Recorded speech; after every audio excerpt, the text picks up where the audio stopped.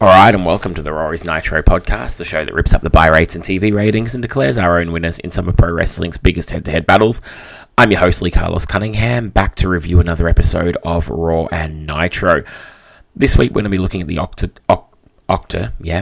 that's a great start. We're going to be looking at the October 14th episodes of both shows as we head towards Buried Alive and Halloween Havoc. This is a really exciting time. I'm actually watching a lot more of the shows a lot quicker at the moment because I'm really genuinely enjoying them. So 1996 coming towards an end is actually really seeing the best of both products. The WWF hasn't hit on all cylinders just yet, but it's definitely improving, and the WCW NWO stuff is interesting to see how it evolves week to week. It's got a few lulls here and there, but it, obviously is a better program right now. So yeah, I'm really just enjoying watching wrestling again. What a time to be alive, 1996 via the year 2023. Nitro gave Raw a bit of a touch-up in the ratings with a 3.2 taking on a 1.8, so some clear daylight between the two shows. And it was Nitro that I watched first for this episode, so let's head over there and see what Nitro has to offer. The countdown to Halloween Havoc continues as we come your way live for WCW Monday Nitro from Memphis, Tennessee and the Mid-South Coliseum. Hi everyone, it's where the big boys play. It is wrestling's #1 television program, and we are on TNT for 2 full red-hot hours of the best in World Championship Wrestling. Welcome to hour #1. Along with living legend Larry Zbyszko, I am Tony Schiavone. When we left you at the end of hour #2 a week ago, Larry, it all had broken down for Miss Elizabeth and the Macho Man Randy Savage. Now less than 2 weeks away from Slim Jim's Halloween Havoc, the Macho Man has his problems, but so does Miss Elizabeth. Well, unfortunately, Macho Man's problems are our problems. If Miss Elizabeth really cares about Randy Savage, she will stay out of his life. All she's doing is turning him into an emotional vegetable. Let's take a look last week into the program, WCW Monday Nitro. As you heard there, Tony Schiavone and Larry Zbyszko, as usual, the first hour commentary team, giving us a bit of a rundown of the road to Halloween Havoc and the state of the Macho Man, who's due to be here this evening. And then we kick off with Dean Malenko taking on Brad Armstrong. We see Brad Armstrong beating Dean Malenko on Saturday night in a bit of a dodgy double pin ending, one of those ones where there's a suplex and the referee counts one when the other thinks they've won. Match gets started with an arm drag from Armstrong. The crowd are very pro NWO shirts, signs, and chants early on. The guys in ring go to some chain wrestling and the NWO chant intensifies. Armstrong with a drop kick. A lot of back and forth wrestling so far. Very even contest to begin. Malenko starts to stretch Armstrong. Armstrong hits a missile drop kick, for a 2 count and a Russian leg sweep for a 2 count. Malenko hits a beautiful three-quarter Nelson pin for the 1-2-3 as we go out to a WCW merch ad with Deborah and Mongo, which I'm going to splice in here because it makes me want all the merch. WCW, what the big boys wear. I have 2 things to say. You can never have too much money or too many blue denim Monday Nitro shirts in your wardrobe. Get your Monday Nitro blue denim shirt for just $39.95. Nothing comes between me and Mongo but my Monday Nitro shirt. If you want to look dapper in denim, all you got to do is buy the shirt. Just call 1-800-WCW-8661 or write to the address on your screen. From there, we see the NWO arrive in a limo. We see Nick Patrick reviewing a call on tape of Duggan versus Wall Street. A disqualification call should have been given for the tape coming out there. And then we take the match to the ring. It is going to be Jim Duggan taking on Wall Street. So a bit of a rematch from Saturday night, I believe. Jim Duggan with a nice hip toss gets a USA chant going early. We get a chin lock from the former IRS. It's a very basic match. Move, rest, rinse, repeat. The tape comes out. Wall Street gets a hold of it, but while he's trying to put it on, eats a 3-point stance for the 1-2-3. This one was a bit of a dud and really didn't belong on the hottest wrestling show in the world in '96, in my opinion. From there, the star power doesn't kick up too quickly. We go to Hugh Morris taking on Jim Powers with Teddy Long. I've just got here, what are these matches? Like, Nitro 96 is meant to be some of the best wrestling of all time, but there is still some clunkers in here, and with the roster they've got, they don't really need it. Jim Powers with a nice slam and a crossbody for a 1 count, a clothesline, and then Hugh Morris takes a powder to the outside. He comes back in and hits a clothesline. We're told Ric Flair's not here, and he's going to be out of the match versus the Giant for Halloween Havoc, and we'll find out the replacement later on. Nice sunset flip by Jim Powers, but a very slow 2 count by Nick Patrick, to which Teddy Long complains. A power slam gets an even slower 2 count, and Teddy Long and the crowd are getting hot at Nick Patrick. Hugh Morris hits a back suplex and a 1-2-3 normal count there. Teddy Long is in Nick Patrick's face as we go to a commercial. Tony Schiavone says he'll be talking to Nick Patrick later when we come back out. Next match in the ring is Greg the Hammer Valentine versus Lex Luger. This is a jobber's row for 96. Now, not Lex, obviously, but Greg Valentine. I like Greg Valentine, but in 1996, following up a Hugh Morris Jim Powers match and a Jim Duggan IRS match, it's probably just not the time and place. We get an ad before the match gets started. When we come back in, Luger hits a nice hip toss. Greg the Hammer Valentine attacks the injured ribs of Lex Luger from the Arn Anderson attack last week. Hits an elbow for a 2. We see Ted DiBiase and Virgil in the crowd as Valentine works over the ribs. A series of 2 counts and some great yelling selling from Lex Luger. A double down, and Lex comes back with a clothesline and a forearm for a 2 before putting Greg Valentine in the torture rack for the submission victory. Tony Schiavone tells us the Macho Man didn't get a $1 million fine that Nick Patrick requested, but a $500 fine and 5-match suspension at the start of the new year. And Nick Patrick is not happy about this. Patrick! All right, Larry, thanks a lot, Nick. I said many times I think you should know this because you were in the ring. If you're not 100%, and you obviously weren't, maybe you ought to think twice about getting in the ring. Be that as it may, you talked about for the last couple of weeks a fine you wanted levied to the Macho Man Randy Savage. And I got some information for you. There will be a fine levied to the Macho Man Randy Savage, but unfortunately it's not going to be $1 million. We understand by the WCW Board of Directors it will be $500.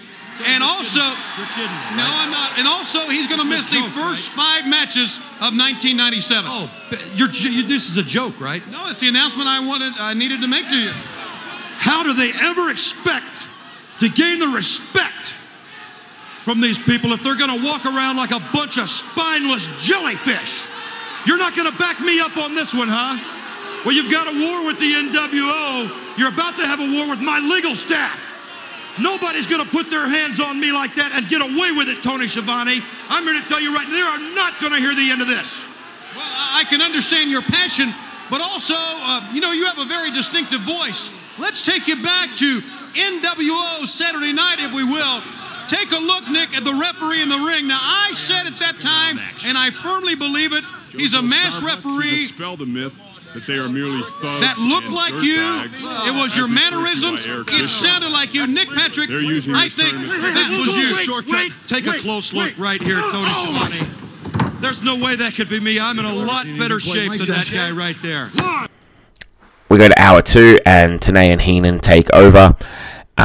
Bischoff shows Macho Man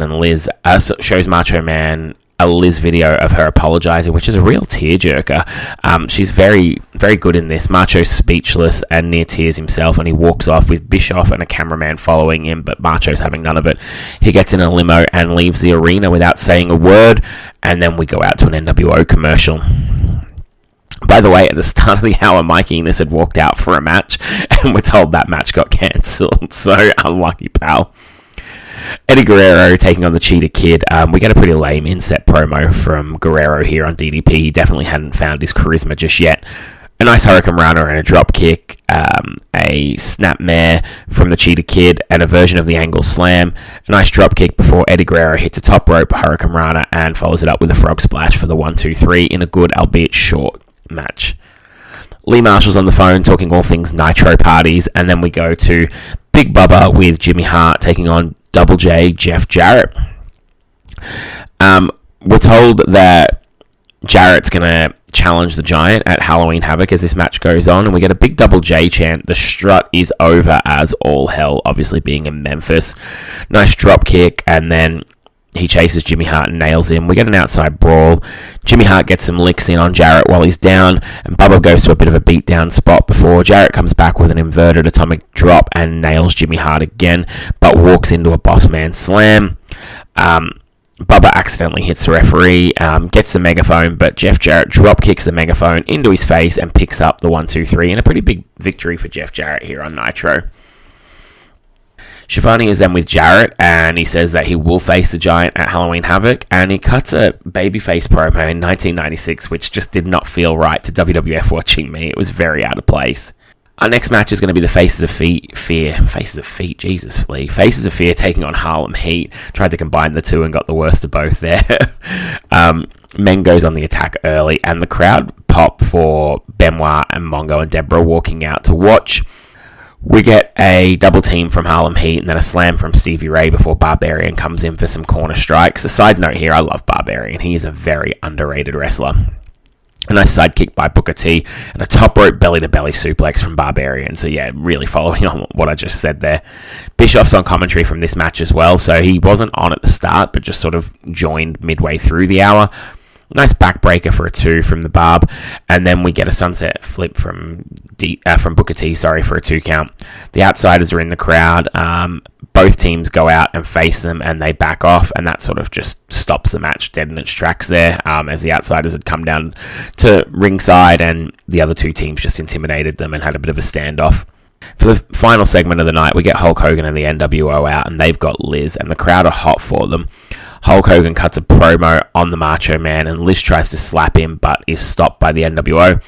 The Nasty Boys come out in NWO shirts, and they complain that something's wrong with their contracts. It's not the best. It doesn't really explain what's going on here.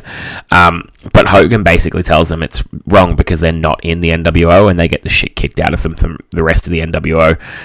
This segment has way too much Hulk Hogan speaking. You can see why the Outsiders sort of went to battle with him and tried to get him to tone it down and be less of an old school heel promo, because he just goes on and on and on. And when there's sort of a bloated NWO roster in the crowd now, in the ring now, and none of them get to talk, and Hogan blabbers on for 15 minutes, it really does become quite tedious. They then do the usual taking over of the commentary table and blah, blah, blah, blah to go off the air. And I think I mentioned on the last show, maybe I didn't, but like this sort of long-winded NWO finish to the show is becoming a little bit repetitive now. So hopefully in the episodes to come, they'll vary it up a bit. But it just seems to be one or two baby faces, cop it, NWO come out, chat shit for ages, then go and take over the commentary table, and just talk nonsense at the commentary table for like the last 10-15 minutes of the show.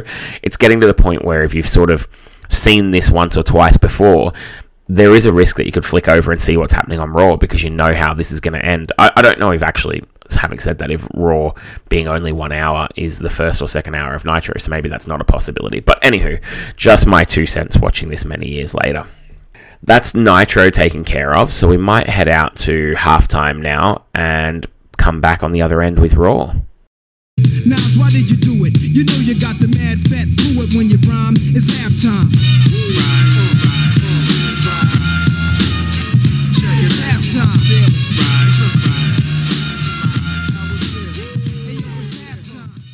For this week's halftime segment, I'm going to talk about 5 great wrestling debuts and 5 terrible wrestling debuts. This is not a top 5 list by any means. My memory's just not kicked into gear today to go back and remember all the bad ones and rank them. These are just 5 that stood out in my mind. I'll go with the bad first, and 5 pretty lackluster to downright awful wrestling debuts.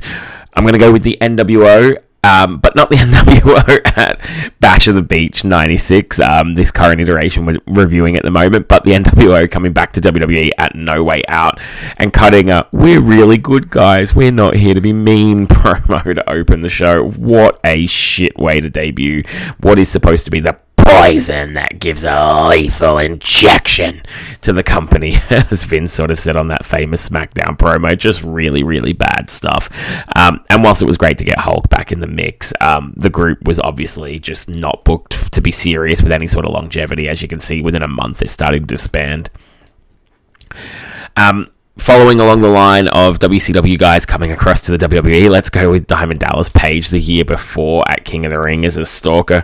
"I'm begging you, make me famous. Like, shut up. What a shit way to debut. A really solid main event guy. One of the few that you got. Just completely fucked up the whole invasion right from there.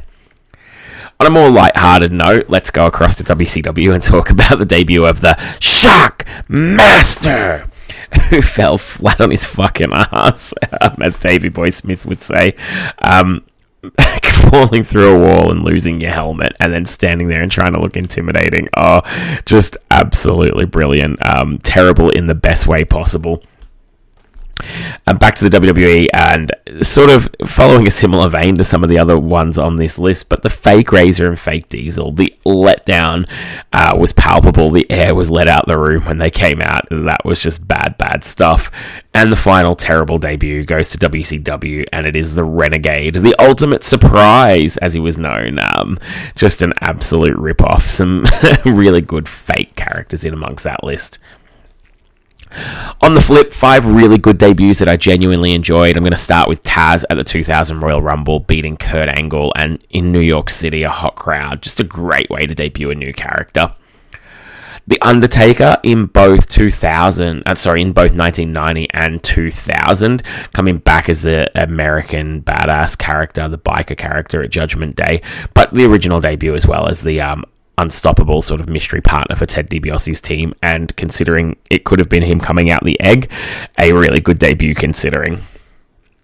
Possibly my favorite ever wrestling debut was Brock Lesnar, coming out, I think, the Raw after WrestleMania 18, if I'm not mistaken, and just beating the shit out of guys weeks in a row with Paul Heyman leading the way. But some of the moves he was hitting, and some of the guys, especially Spike Dudley, taking things like triple power bombs, just looked like a beast right out the gate. A controversial one, but Glacier. I know it dragged on way too long and they dropped the ball with him, but I genuinely enjoyed the vignettes, and when he did finally make his debut, it was pretty cool. Bit of a Glacier fan here. Would love an elite Glacier in the Mattel line. Lastly, going to go with Chris Jericho. His debut to the WWF, built up perfectly, interrupted the right guy, and I think they actually dropped the ball with him for a little while after this as well, but the first night was really class and a great way to debut a new character. If I've missed any really big ones that you think should have been included in the list, or you want to debate any of them, please hit me up on Twitter. But they're 5 that I really liked and 5 that I didn't like as far as wrestling debuts. And now we're going to head over to Monday Night Raw. He's vicious. He's vile. I just whipped your ass. He shows no remorse. Get that piece of crap out of my ring. He knows no mercy. He's Stone Cold. Shawn Michaels has braved the challenge of every predator in the World Wrestling Federation. But lately, the champion looks beatable. Have the battles finally taken their toll? Stone Cold smells blood. This isn't a good book, son. This is Austin 3:16. And tonight, Shawn Michaels, I'm gonna whip your ass. The October 14th episode of Monday Night Raw starts with a video package on Stone Cold Steve Austin and then HBK, as you would have heard there, and they're facing each other tonight. JR and Kevin Kelly, the commentary team for this one. We're going to hear a bit about some chopping and changing with the commentary team in the weeks to come, but that's what it is for tonight, and we've still got the Buried Alive tombstone in the aisle. We start off seeing Vader taking on Phineas Godwin, and Kevin Kelly tells us that Kevin Dunn called him to say Vince McMahon will be back to host Raw next week. So that was an interesting piece of business there, and JR goes off about it. In the ring, Vader with a big clothesline and then a Ho Train attack and some corner strikes. Sid comes out, and this allows Phineas to get a clothesline and a back suplex and then clothesline Vader out. He slams Vader, but it doesn't last long. Vader takes back over control and hits the Vader bomb for the 1-2-3. We have an ad for the Hall of Fame and Survivor Series back-to-back nights in New York City. Survivor Series 96 obviously taking place in the Garden. So that was interesting that they used to try and run a Hall of Fame weekend with Survivor Series. JR brings out Mr. Perfect, who cuts a promo on his match next week against Triple H. And then we go to a merch ad, and much like WCW, they're trying to shill some denim shirts. So that was all the rage in 96. Next match is Jerry the King Lawler taking on Jake the Snake. Jerry Lawler comes out on the mic, and then Roberts comes out with a bottle of booze and stumbling, and And Lawler's obviously loving this. Gorilla Monsoon comes out to assess whether or not he should be wrestling, and it seems that Roberts at this point is sort of indicating to the referee and Gorilla that he's actually fine and it's a fake, so they allow the match to go on. Lawler doesn't notice it, walks over and walks straight into a DDT for a 3 count, and then Roberts pours the booze on him and then puts the snake on him for a measure of revenge for the months of torture. We get some more real Double J nonsense with Todd, which I'll splice in for you guys to hear about here. In our eye-opening conversation with the real Double J, Jesse James. He signals to me, the foot. Well, I got it. I'm cool with that. Double J's ankle. What poetic justice here. You know, I didn't really understand that I pulled his foot, but I knew something had messed up. Oh, my goodness. I said, you know, Jeff, what happened? What's going on? He says, I'm out of here. You stay here or you go with me, whatever you want to do. The choice is yours. And so Jesse James really had no choice following Jeff Jarrett out of the WWF that night, but who could blame Jesse after what Jarrett had promised to do for the young, gifted, unknown singer when they first met back in a small bar in Nashville just 1 year before? He says he can take me out of this dive and take me around the world. Bright lights, big city, the whole 9 yards. By now, you know Jarrett is a fraud, taking advantage of Jesse's shyness, conning Jesse James into allowing him to take credit for singing the hit single, With My Baby Tonight. Well, here's the real Double J, Jesse James. And this whole stuff just makes the Road Dogg look like a bit of a tit in my eyes. Like, just get over it and get in and have a character of your own and stop trying to steal the heat of someone on the other show. We then go to Triple H taking on Freddie Joe Floyd. We see Triple H handcuff his girl to the post this week so that Mr. Perfect can't take her. He starts with a hip toss before Floyd comes back with a shoulder block. Triple H with a high knee and a suplex, but Perfect comes out, and somehow he's got a key. We see a replay saying he got it from a cop in the crowd. Unlocks the handcuffs, gives the key back to the cop. Triple H gets a pedigree, but goes out after Perfect. Perfect nails him in the aisle, and this leads to Triple H losing the match by count out to Freddie Joe Floyd.